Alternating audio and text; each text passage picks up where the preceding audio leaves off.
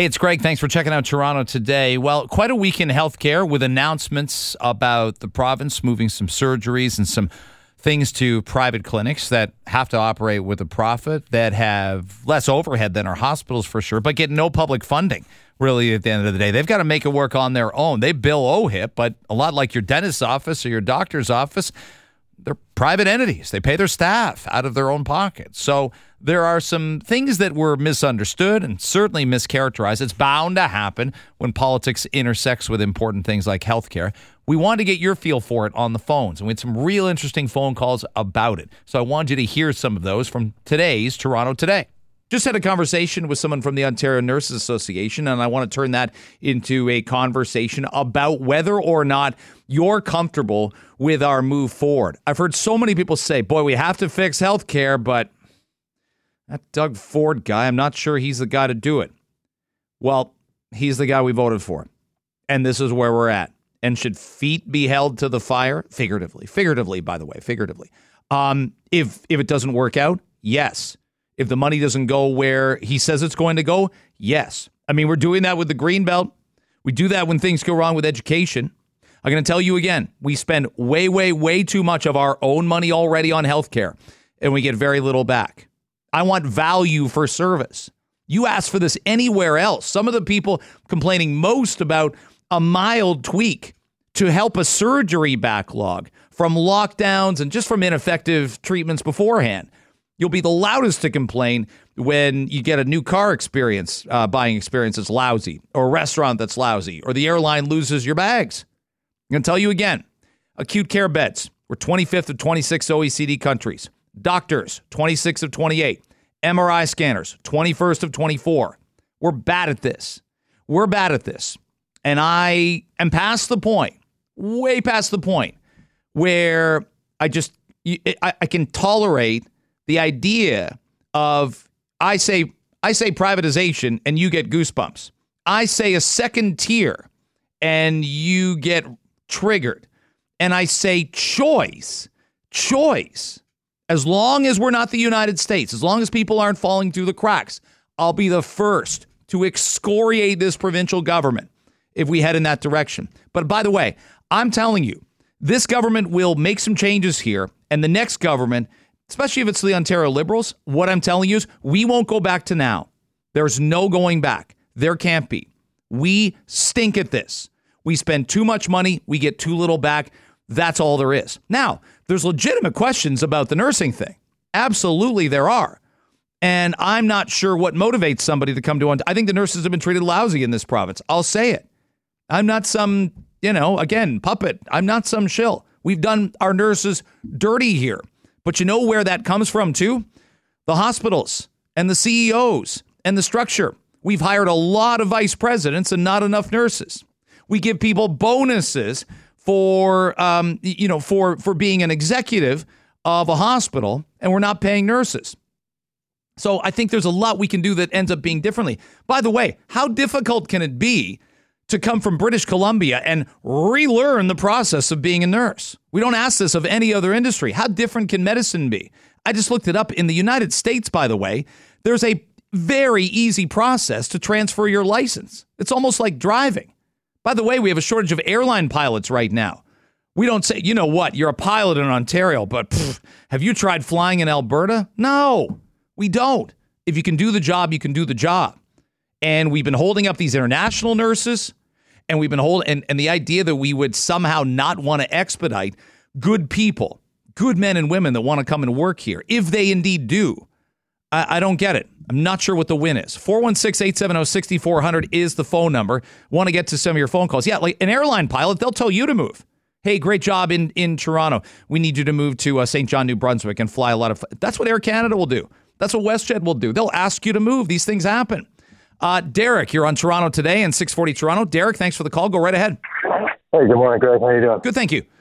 Good. So I was telling Shiva before that you unfortunately come off as a man of means when a lot of people don't have that.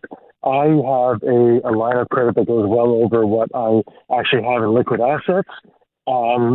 if I choose to use that, I can, but I have to pay it back with interest. A lot of people do not have that. And to say that it would be nice to be able to have the luxury version of whatever thing you're having repaired in order to heal it faster or whatever else is one thing, but a lot of people do not have that.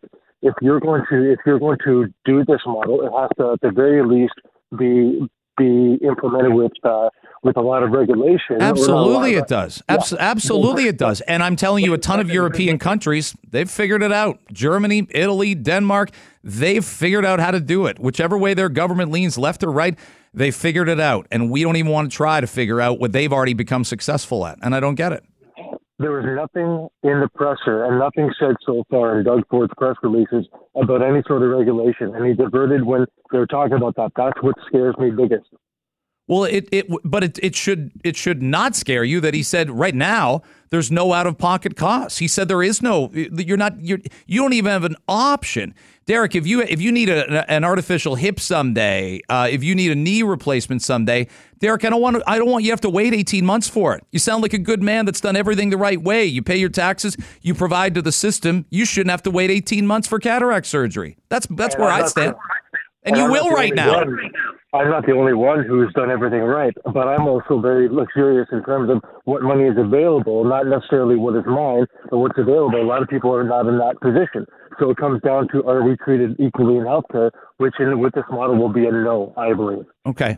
Yeah, and let's stay in touch on this. Thanks for the phone call. I appreciate you listening to the show. And again, if we're wrong about this, that's one thing. Germany's threshold, by the way, is about the equivalent of $68,000 Canadian. If you're under that line for a household income, we'll make sure you don't fall through the cracks. If you're above it and you want choice, we're not robbing Peter to pay Paul here. Some people are going to want choice. We are allowed it in every other single thing: housing, cars, travel, your workplace, your clothes. It's the only industry, and it's the most important industry where you don't get choice. And what happens when you don't get choice? Not enough money gets into the system. What happens when that happens? Longer waiting lists. What happens when that happens? People die. People are dying waiting for surgeries more in this country than any other OECD country you could name. And I'll go to the bank on that. And I want that to stop. I don't want that to happen. Christy, you're on 640 Toronto today. Thanks for the phone call. Go right ahead. Hi, yeah, the interview with that lady you had on, yes. Respect her for being a nurse, but I don't understand why there are so many different regulatory bodies. Like you said just a few minutes ago, what's the difference between being a nurse in BC and being a nurse in Ontario? Our medical training, whether you want to be a doctor or a nurse, RN, like I get the difference of levels of nursing, but we're in Canada. If we have a crisis with our electrical grid, we can bring in people to help us in an ice storm. We don't have to say, "Oh, sorry, you can't come from." You Quebec nailed it, Christy. You're the smartest person I've talked to this week because you nailed it. We have a big storm in Charlottetown. We're already having people from Ontario and Quebec for Hurricane Fiona go out there to be ready to help them. We don't say, "Hey, can I see your electrical contractor's license? You need to take some testing before you come help us get the power grid back up." You nailed it. You hit it out of the park with that one. I think that people in these regulatory bodies need to take a step back and understand that they are part of the problem, in fact, that this power-hungry system we have, both in education and I'm a teacher and I'm saying this, both in education and in healthcare has got to stop. Like, we are in Canada. Why are the systems so different between provinces? Yeah. This is the problem from the top down in some of our key sectors. And I'll tell you again, like Christy, it's health administrators. I'll say this about Germany. They have twice the population. We have 10 times the number of VPs and presidents. I got to keep going, Christy, but thank you for the phone call. Call of the week. You hit it out of the stadium. You could save money alone by the bloated number of people pushing paper around. Of course you need an HR department. Of course you need somebody to handle a charity. But we're paying these people through the nose, and there's so many of them. Hire more nurses. Hire more healthcare workers. Where's all this? I'll say it again. Where are all the hospital CEOs saying Bill 124 is a joke and Doug Ford should tear it up? They're pretty quiet. because the game's working pretty well for all of them. It makes me ill. I don't want to feel ill on a Friday.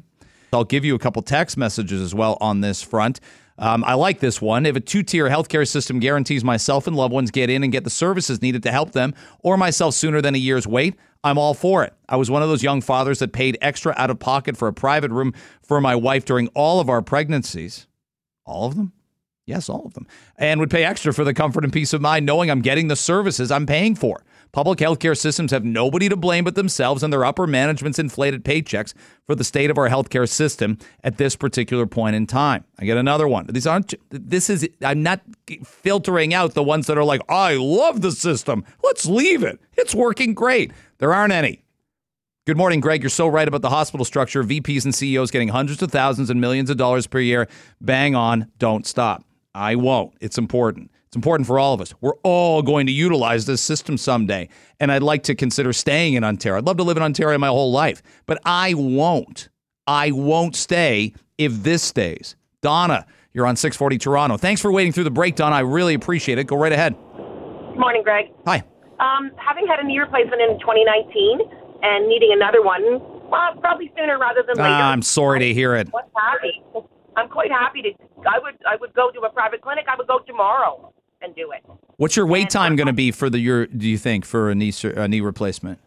How long did I wait for the first one? And how long? Yeah, and how long do you think you're waiting this time? It's probably more, right? Well, it'll be more with the backlog, but I'm waiting it out as long as I can because having one good knee as opposed to having two bad knees, I'm way more comfortable than I was. My first one, I think I waited about 3 years, given when they decided I was going to have it done, and I waited that long. Yeah. And, of course, my private insurance paid for my pre- and post-rehab.